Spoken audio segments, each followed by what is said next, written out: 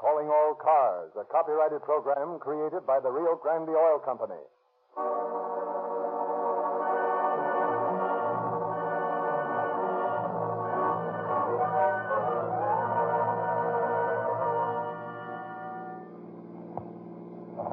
Calling all cars, attention all cars, broadcast 9.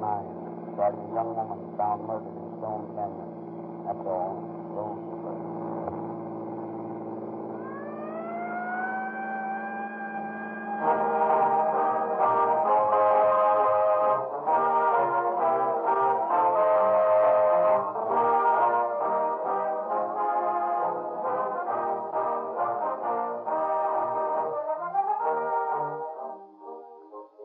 Testing laboratory for gasoline is in the emergency cars operated by police and fire departments. Cities and counties keep accurate cost records of these cars, and it is easy to tell which gasoline gives greater mileage. Emergency cars test gasolines over the same streets and roads that you travel on. So when we prove conclusively that more police and emergency cars use Rio Grande cracked than any other gasoline, we have definite proof that this same gasoline will also improve the performance of your car. You'll get greater speed because Rio Grande Cracked has been chosen for the fastest cars on the highway. You'll get greater power, for the most powerful motors made are in the fire engines that use Rio Grande Cracked gasoline. And you'll get more economical operation because cost records of the many cities and counties using Rio Grande Cracked prove that this gasoline gives more miles in every gallon.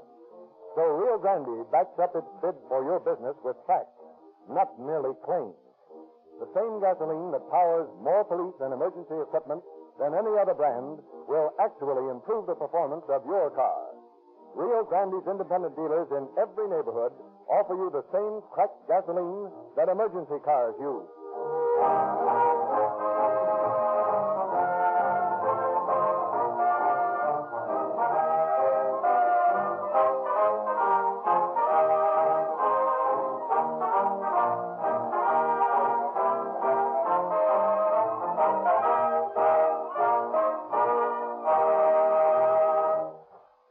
Pleasure to present Chief James E. Davis of the Los Angeles Police Department.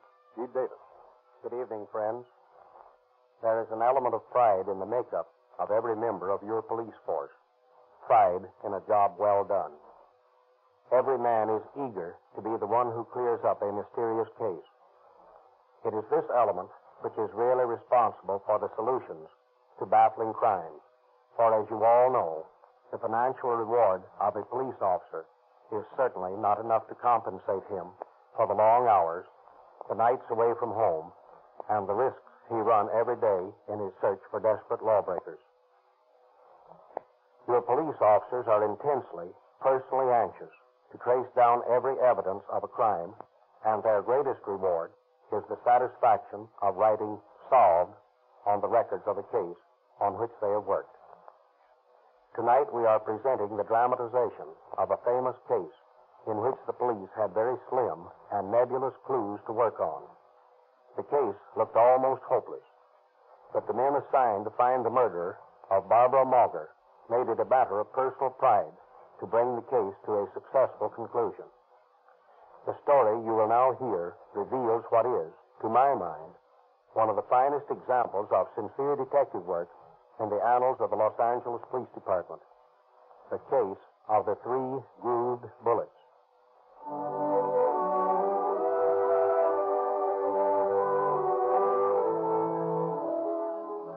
Our story tonight opens in June of 1928, when pretty Barbara Mauger, a girl of 19, is chatting gaily in her apartment with Mrs. Roberts, her neighbor from across the hall. Oh, my dear, I'm so glad for you. And when do you expect to be married? Oh, pretty soon now. Well, Russell and I haven't set the date. But we're going to run off any time, and when we come back, I'll be Mrs. Russell Burholm. How nice. And aren't you excited? Oh, terribly. I just can't wait. Oh, and Russell has a new car. And Sunday we're going out in the hills on a picnic. How nice. Oh, guide me a moment, Mrs. Roberts. Of course, my dear. Hello?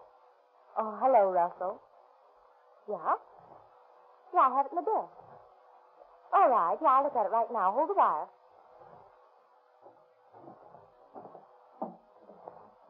Oh, that. Don't be frightened, Mrs. Roberts. It's just Russell's gun. It's loaded. Let's see. Well, I can't make this out. Can you, Mrs. Roberts? Oh, don't point that at me. It's all right, really. Say, can you make out these numbers? I'm deathly afraid of guns. What do you want with a number? Well, Russell wants them, so he can get bullets for us. Bullets? Yeah. He wants to do some target practicing when we go on a picnic Sunday. Now, what do these numbers look like to you?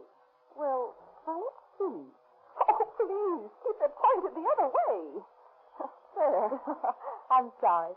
Well, now, I'd say... That looks like a 3, doesn't it? Yes, that's right. And that's a 2. Yeah. And a 2 and a 0. 3220. That sounds right, doesn't it? Well, I don't know. Well, I'll ask him. Hello, Russell? Is 3220 the number you want?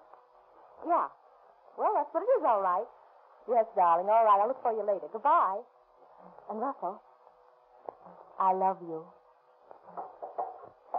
My dear, get that gun out of the place as soon as you can. I tell you, I'm frightened of them. No good ever come of having a gun around the place.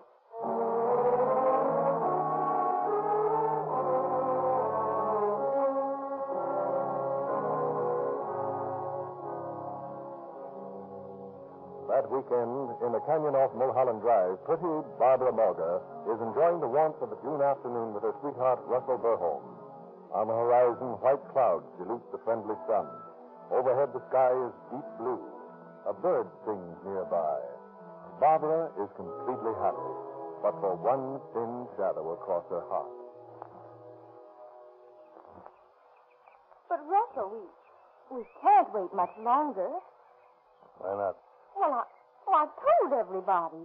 All my friends know we're going to be married. Now, listen, Barbara.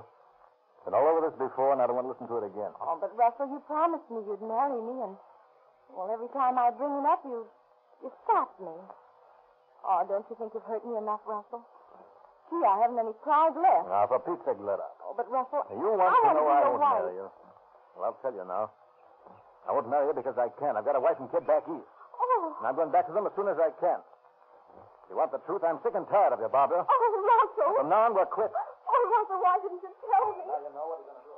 But I love you, Russell. I love you.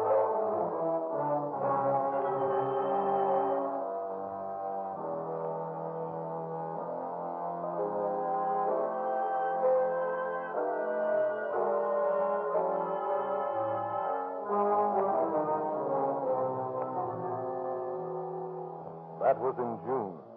For more than 2 months, no one apparently missed Barbara Morga. At least her disappearance was not reported to the police.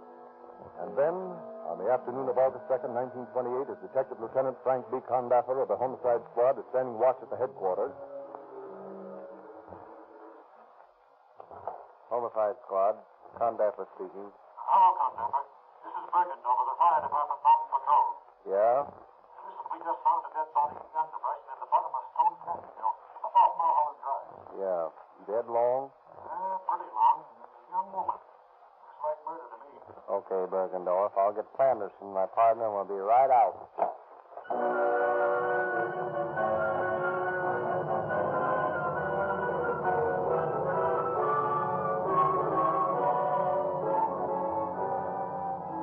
A half hour later, Detectives Condaffer and Sanderson joined Bergendorf on Mulholland Drive. Hello, Bergendorf. Hello, Condaffer. Where's the body? Well, the body's down this gully away. Come on, follow me here.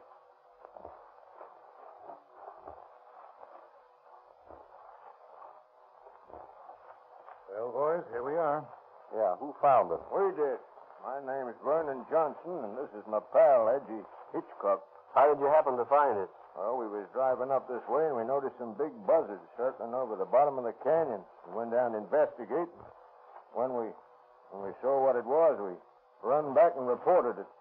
Been dead some time. Frank, look here. What's that, Sanderson? A bullet hole in the temple. Have any clothes been found around here? No, sir, not a shred. Well, then it can't be suicide. No, she could hardly have wandered all the way here unclothed. That's what I figured. Looks like the body's been dragged down the hill here from the way that brush is flattened out. Yes, but it's going to be hard to make an identification. Nothing to go by excepting that she's a blonde. Uh-oh. Say, wait a minute. What's that you just picked up? May not be worth much, but we'll take 'em in. 4 white beads.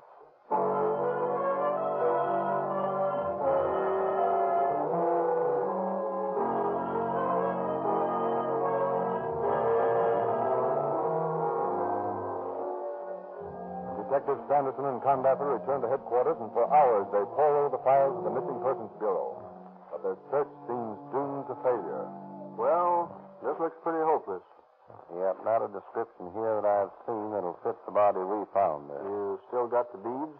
Yeah, a lot of good they'll do. You'll find they're not large enough to take fingerprints from, and if they were, these prints would probably only be those of the girl. It looks like this is just another unexplained murder.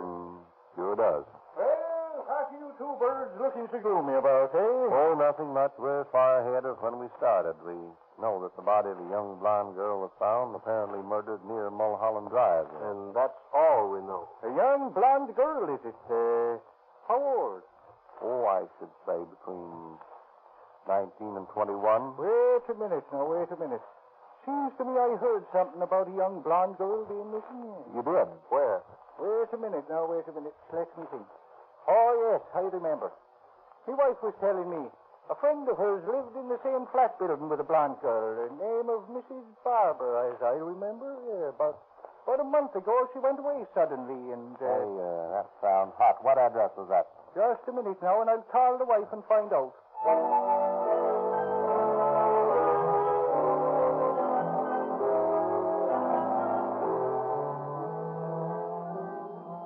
A short while later, Condapper and Sanderson visit the landlady of the flat building to which their friend directs them. So you see, lady, if you could give us a line on this Miss Barber, it might help us a lot. Well, you're mistaken in the name. No one by the name of Miss Barber ever lived here.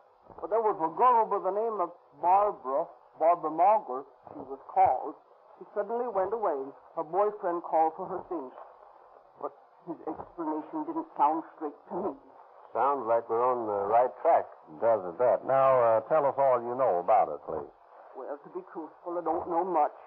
But if you talk to Mrs. Roberts, she may be able to help you. She was pretty close with the girl. Where's she? Well, she lives across the hall from the apartment the Margaret girl had. Just go up the stairs and knock on the door on the left. Fine, thank you very much.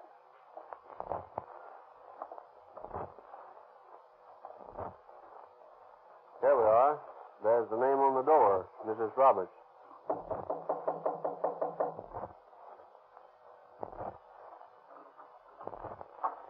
How do you do? We understand that you were acquainted with Barbara Mauger, Mrs. Roberts. Yes, that's right. She lived across the hall from me. Why, dear Al? We're police officers, ma'am. Barbara Mauger's been missing, and we're trying to locate her. When did you see her last? Why, that Sunday when she went off on a picnic with her sweetheart. What is his name?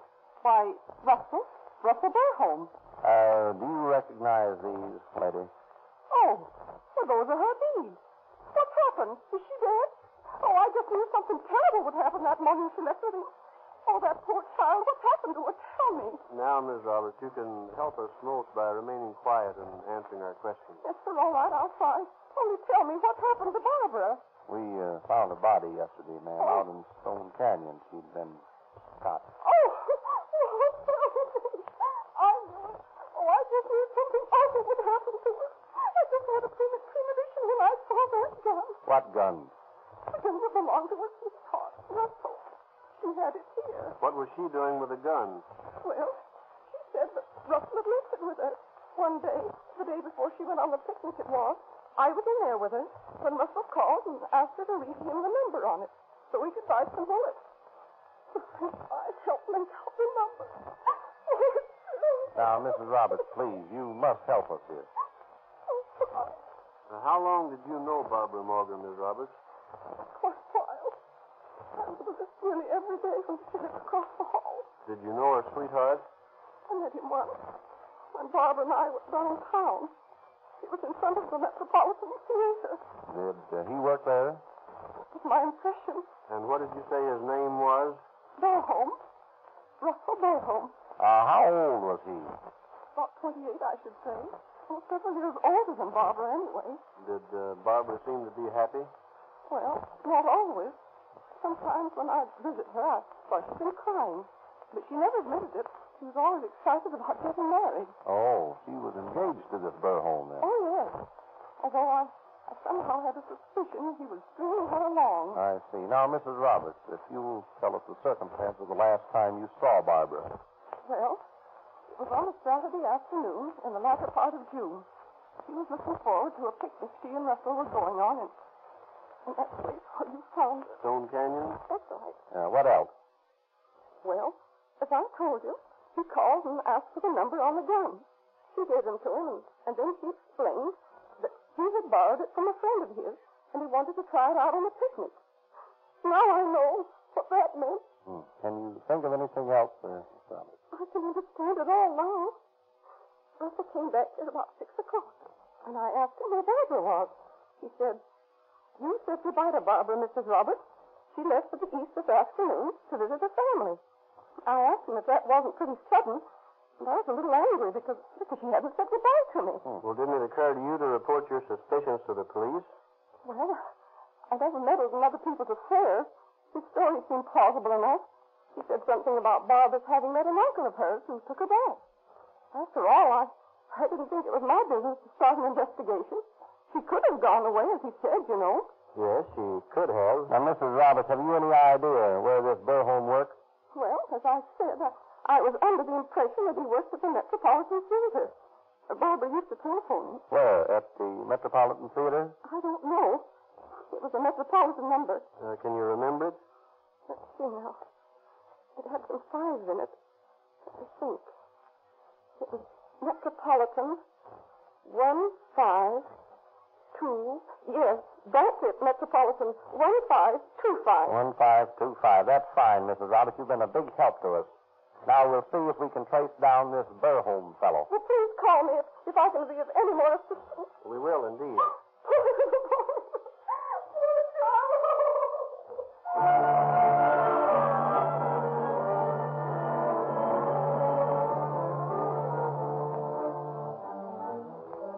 Detectives Condaffler and Sanderson drive immediately to the Metropolitan Theater.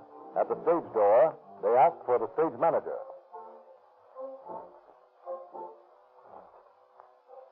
The stage show's on now. Yeah. Come on, let's get a look. I always get a kick out of being backstage. But wait a minute. I got an idea. What's that? We better not let this guy know we're detectives. Might show our hands. Yeah, that's a good idea. We'll just act like we're friends of Burholm's. Okay, but wait a minute. This must be the guy now. You want to see me? Yes, we're looking for a man by the name of Burholm. He works here. Burholm? Never heard of him. Well, you see, he works here. Not here, buddy. Oh. That's funny. Are you positive? Couldn't he be one of the motion picture operators? Hey, listen, don't you suppose I know my own employees? Yes, but There's nobody here by that name. Somebody's giving you a bum steer, that's all. Well, has anybody by that name worked here in the last couple of No, months? I tell you, I'm busy. I got a show to put on. I can't stand here all night answering dumb questions. Pleasant sort of a guy, isn't he? Yeah. Well, we're out on the limb again. Let's look up this number Ms. Roberts gave us. Okay, there's a phone over here by the wall. Let's see now. J-E-L-M. Here we are. Metropolitan Theater. What was that number? Metropolitan 1525. That's not the number of the theater. It isn't. Let me see. No, but look. It is the number of the engine room of the Metropolitan building. Well, now that's getting closer. Let's go down there right now.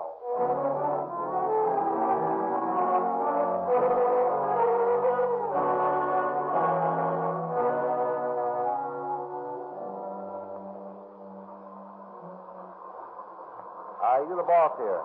I'm the engineer. We're looking for Burholm. Who? Russell Burholm. He's working here somewhere. Nobody with that name here. Well, let's take a look at the time book. Why? We're trying to locate Burholm. Where's your book? I can't let you look at them. We're police officers. Oh, well, that's different. Yeah, hand over the book there. Sure. Here it is.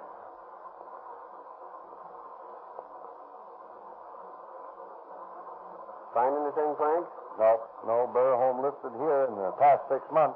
Say, we had a cooling system put in here a while back. Maybe your man worked on that crew. Maybe. What's the company? It was the Macintosh Engineering Company. You might see the foreman of the installation gang. They're putting in the system in the ballroom at the Biltmore now. Well, thanks. We'll go over there and talk to him.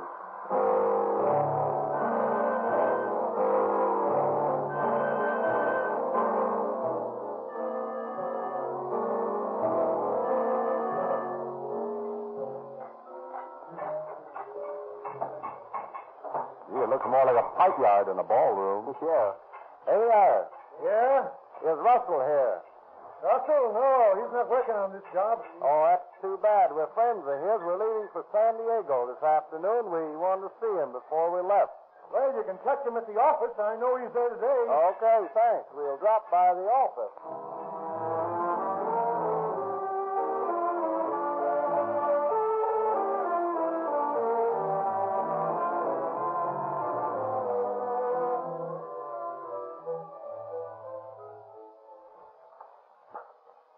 Someone to see you, Russell. Right this way, please. Huh? We're Officer Burholm. Come along with us. Yeah, I thought so. What do you mean? Yeah, I read in the papers about a body being found. I suppose you'd be looking me up. Then you killed her, I didn't kill anybody. I had an argument with my girlfriend and she left me. Is that any reason for you to think you'd be accused of murder? Well, I noticed the body was found out on Mulholland Drive and it was out there I last saw her. Pretty peculiar coincidence, don't you think? Oh, I don't know. Even if it is her they found, that doesn't prove I killed her. Somebody else must have done it. I'll warn you right now that anything you say may be used against you. At the same time, you're at liberty to clear yourself if you can. I guess I won't do any talking until I've seen an attorney. If you aren't guilty, you won't need an attorney.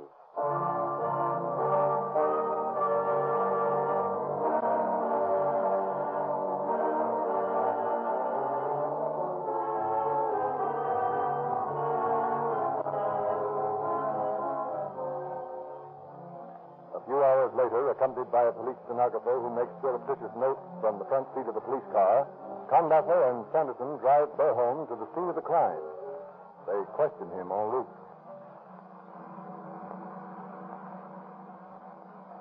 Now, you say you had an argument with Barbara, and she got out of the car, and you left her there. What was the argument about? She was always asking me to marry her. I told her I wouldn't. Why? I couldn't. Why not? Because I'm already married. Oh, I see. Then you had a motive. Now, what do you mean, motive? I told you I didn't kill her. Where did you first meet her? Department store in Philadelphia. I both worked there. What name did you go by when you worked in Philadelphia? Burholm? No. Now, my own name. Russell St. Clair Baxter. Oh, your real name isn't Burholm.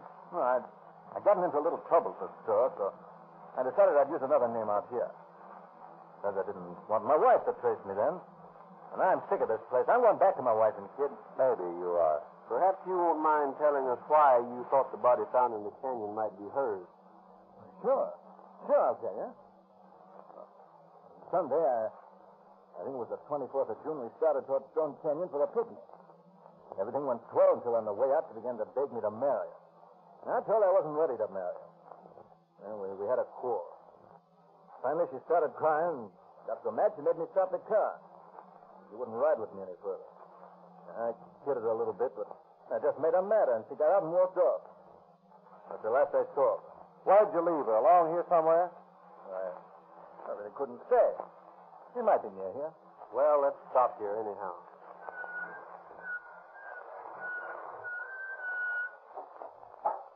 Get out, Burholm, or Beitzel, or whatever your name is. Now, you say you left Barbara and Margot on the road along here. Yeah, she said she'd get home all right.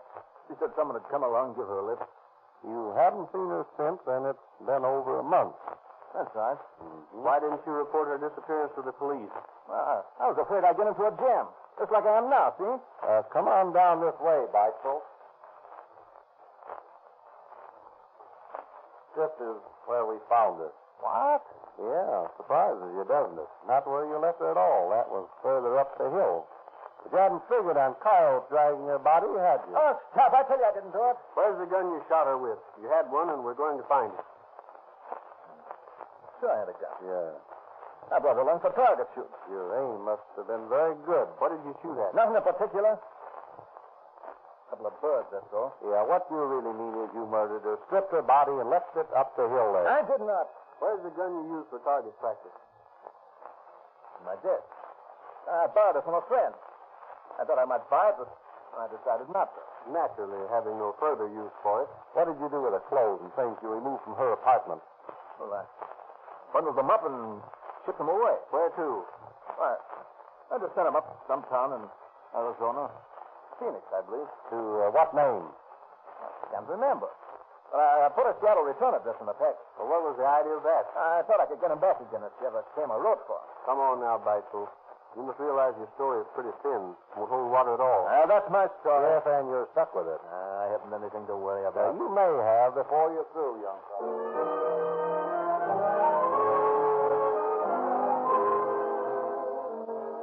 And Beitzel has much to worry about as the case against him mounts. Philadelphia police, notified of his arrest, inform Los Angeles that he is wanted in Eastern City for embezzlement. A taxi driver, recognizing his picture in the paper, tells police are taking him to the lonely spot of the murder late one night. A check of a fictitious address to which Beitzel admits sending Barbara's clothes results in the return of the package. Microscopic examination reveals some blonde hair on the clothing to be the same as the hair on the murdered girl's head. In September of 1928, Beitzel goes on trial for murder before Superior Judge Charles S. Burnell. As the trial drags through one hot September day after another, Beitzel maintains an elegant air of cool insouciance. Then, after the defense has been wound up, the prosecution introduces a surprise witness. Yeah, this is going to be a cinch. It doesn't look bad. Who's this guy they're calling up to the stand? I don't know. Let's listen. And what is your profession, Captain Crosman? I'm an expert on ballistics. Will you explain to the jurors what that means? Ballistics is the science of projectiles. Good. Do you recognize this gun? Let me see. Yes, I examined that gun for Lieutenant Conductor of the police department. This is the gun you examined. The same gun which is being entered in testimony as belonging to the defendant? Yes. How do you know it is the same gun? Well, I recognize the serial number. Even if I didn't, I'd know it by the claw marks on the side. The barrel has been sawed off, apparently to make possible the attachment of a Maxim silence. I object, Your Honor, on the grounds that this has no bearing on the case. It has a direct bearing, Your Honor. If the counsel for the defense will permit me to proceed. Objection overruled. Proceed. I would like to admit as exhibits two enlarged photographs. Turn them so the jury may see them, Bailey. Thank you. Now, Captain Crosman, do you recognize these photographs? Yes. They are enlargements of photographs I made myself. And will you tell the court what they depict? The one on the right shows the mouth of the barrel of this gun. The saw marks I referred to may be seen clearly. Your Honor, I object. Objection overruled. Witness may proceed. The other photograph shows 3 fired bullets. You will notice the grooves clearly shown along the sides of the slug. These grooves were cut by the saw mark on the barrel of the gun. Your Honor, this is a waste of the court's valuable time. Witness may proceed. The bullets, you will notice, are marked identically. The ones on the right and left were test shots made from this gun. The middle bullet was taken from the skull of Barbara Morgan.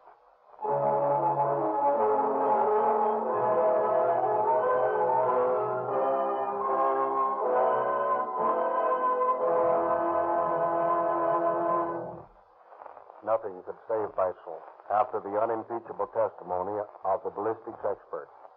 And the jury of 5 women and 7 men found him guilty of murder in the first degree. On September 28, 1928, Judge Burnell sentenced Beitzel to hang by the neck until dead. And on August 2nd, 1929, Russell St. Clair Beitzel paid his ultimate debt to society for his crime. Thank you, Chief Judge.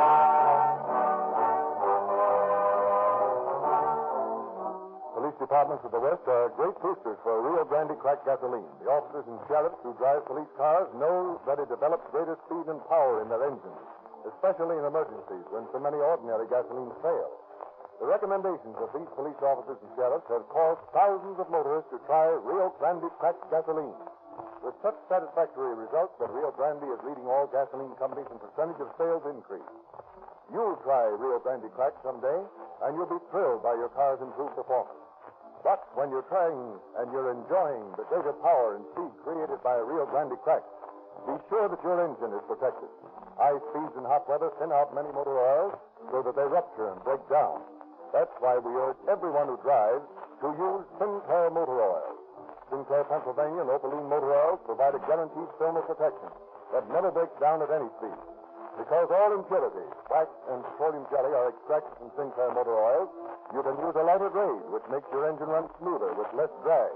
You use less oil because the impurities that burn and form carbon are already extracted. Fill your crankcase with Sinclair Motor Oil. Fill your crankcase with Sinclair Motor Oil from refinery sealed tamper-proof tins, sold by all Rio Grande dealers. When you drive in tomorrow, also ask for your free copy of the latest Calling All Cars news, which illustrates the complete junior detective outfit that Rio Grande is giving away free to all boys and girls.